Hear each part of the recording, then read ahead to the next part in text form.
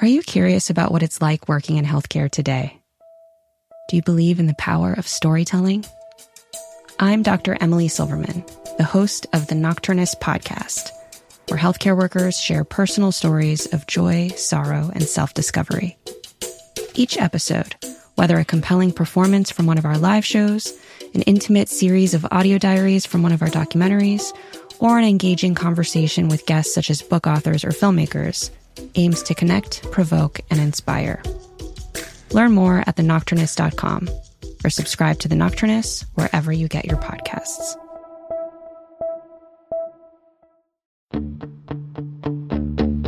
About a year ago, a paper published in JAMA Internal Medicine reported an alarming trend. The number of unexpected or surprise hospital bills was growing. The study author said more than 40% of hospital visits now came with some kind of surprise charge, and the size of the bills was growing too. President Trump has pledged to halt the practice. What we call a surprise bill. Not a pleasant surprise, a very unpleasant surprise. So this must end. Congress has introduced bipartisan bills to stop what is considered one of the most predatory practices in medicine, but each has stalled. It's totally ridiculous that we didn't get this problem solved before COVID hit. It is unconscionable that we haven't gotten it solved after COVID hit. Today, is Congress any closer to halting surprise billing? From the Annenberg studio at the University of Pennsylvania, I'm Dan Gorenstein, and this is Trade-Offs.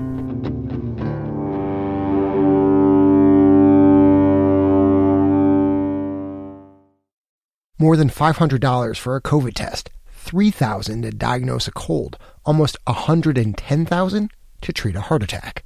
Each year, patients with insurance go to the hospital or doctor believing their care is covered, only to receive a bill for hundreds, even thousands of dollars.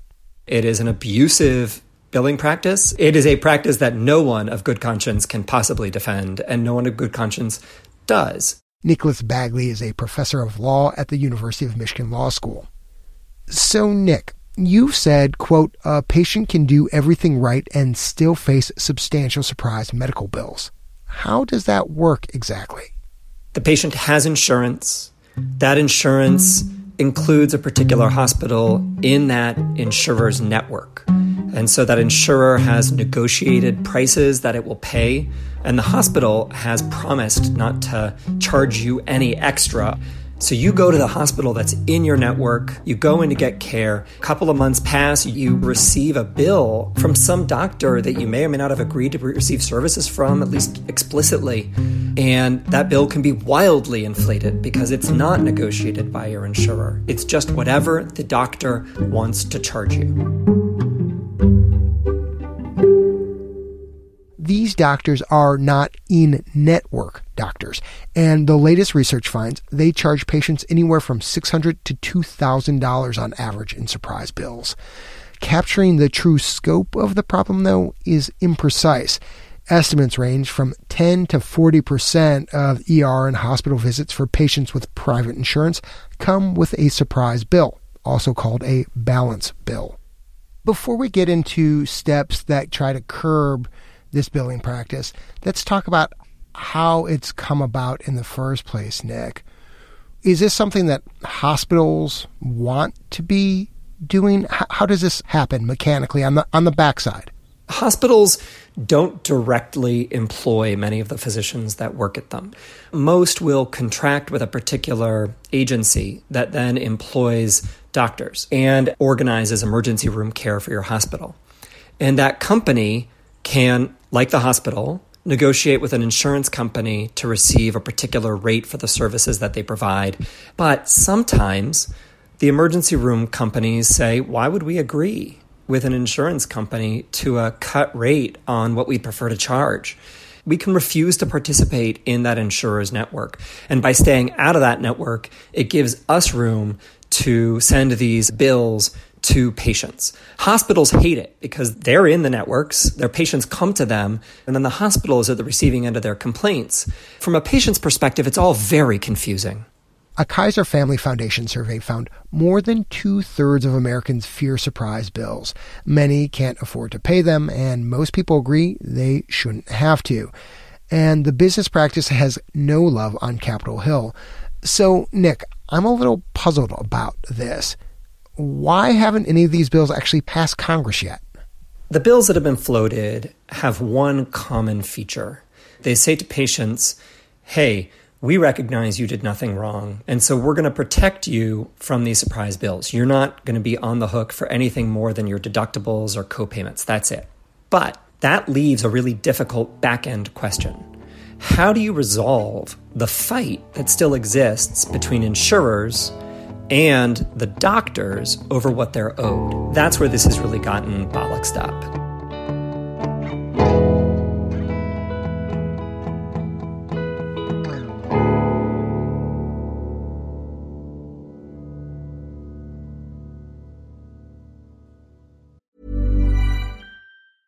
You should celebrate yourself every day, but some days you should celebrate with jewelry. Whether you want to commemorate an unforgettable moment or just bring some added sparkle to your collection, Blue Nile can offer you expert guidance and a wide assortment of jewelry of the highest quality at the best price. Go to BlueNile.com today and experience the ease and convenience of shopping Blue Nile, the original online jeweler since 1999. That's BlueNile.com. BlueNile.com. Are you curious about what it's like working in healthcare today? Do you believe in the power of storytelling? I'm Dr. Emily Silverman, the host of the Nocturnist podcast, where healthcare workers share personal stories of joy, sorrow, and self-discovery. Each episode, whether a compelling performance from one of our live shows, an intimate series of audio diaries from one of our documentaries, or an engaging conversation with guests such as book authors or filmmakers, aims to connect, provoke, and inspire. Learn more at thenocturnist.com or subscribe to The Nocturnist wherever you get your podcasts.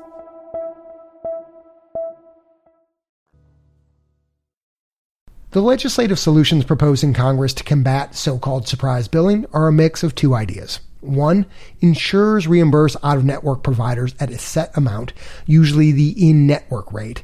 Insurers like this option because it keeps reimbursement rates in check. Hospitals, providers, and physician groups oppose the plan because it essentially forces them to take a pay cut.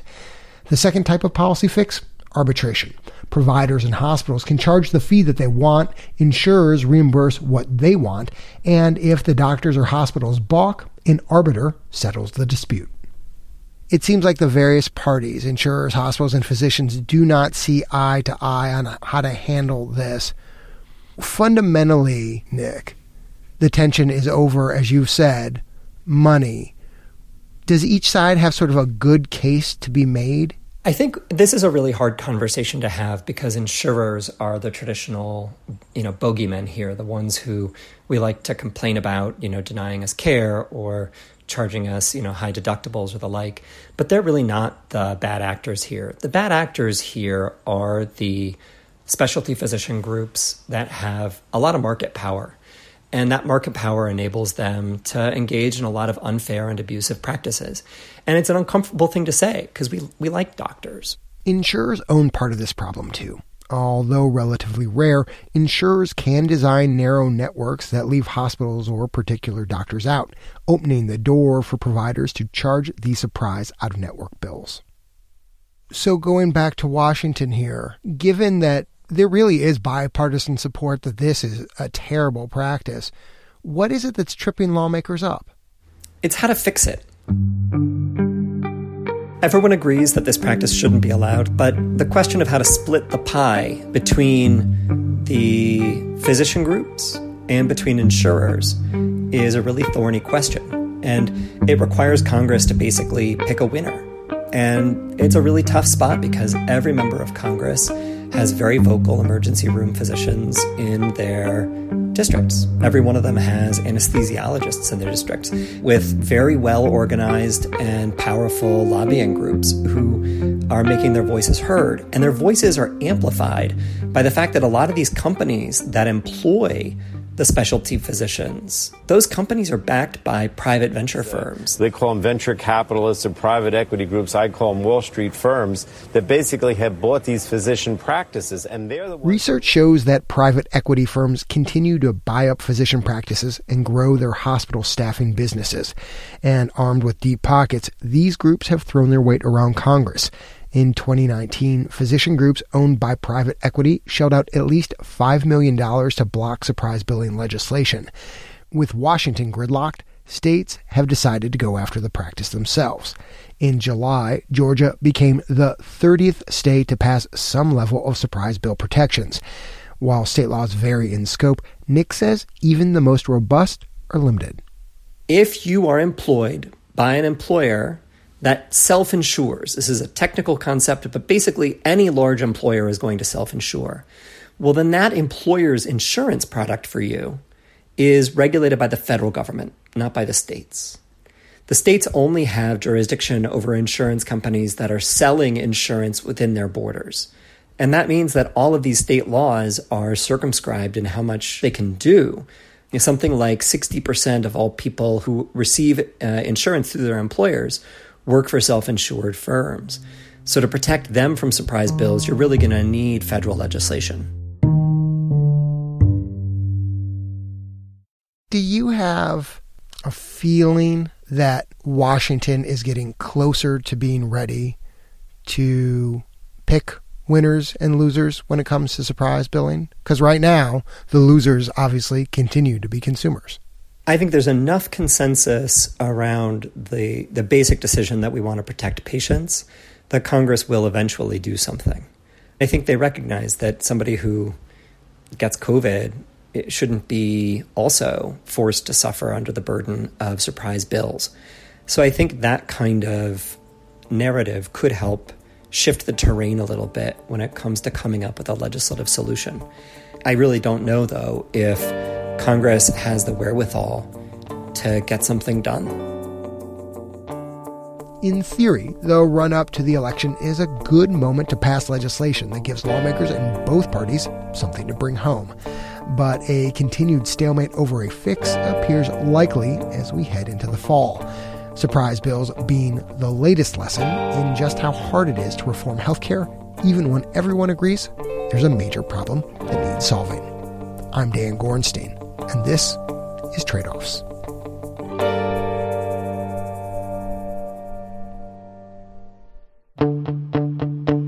For many healthcare workers, it's still all hands on deck, and fall isn't even here yet. The stress is taking its toll. Every shift I don't want to go to, and every time that I'm there, I don't want to be there, but I'm there, and you just soldier on and finish the shift. All next week on Trade-Offs, we take stock of the mental health of providers at a time when some are being taxed to the breaking point. If you enjoyed today's episode of Trade-Offs, keep in touch with us between episodes by signing up for our stellar newsletter at tradeoffs.org. And of course, you can follow us on Twitter at TradeoffsPod. And please take a minute to give us a rating on Apple Podcast or whichever app you use. It really does make it easier for others to find us. The Trade-Offs team is producers Vicky Stern and Ryan Levy, intern Sabrina Ems, communication and marketing manager Emily Patterson, researcher Jamie Song, sound designer Andrew Perella, and editor Leslie Walker. The Trade-Offs theme song was composed by Ty Sitterman with additional music this episode from Blue Dot Sessions. Additional thanks to Katie Keith, Glenn Melnick, Lauren Adler, Karun Chabra, and the Trade-Offs Advisory Board. Trade-Offs is supported in part by the California Healthcare Foundation, Arnold Ventures, and the Robert Wood Johnson Foundation. Additional support comes from the Leonard Davis Institute of Health Economics and the Center for Public Health Initiatives at the University of Pennsylvania. The views expressed in this episode are those of the individuals and not those of Trade-Offs staff, advisors, or funders.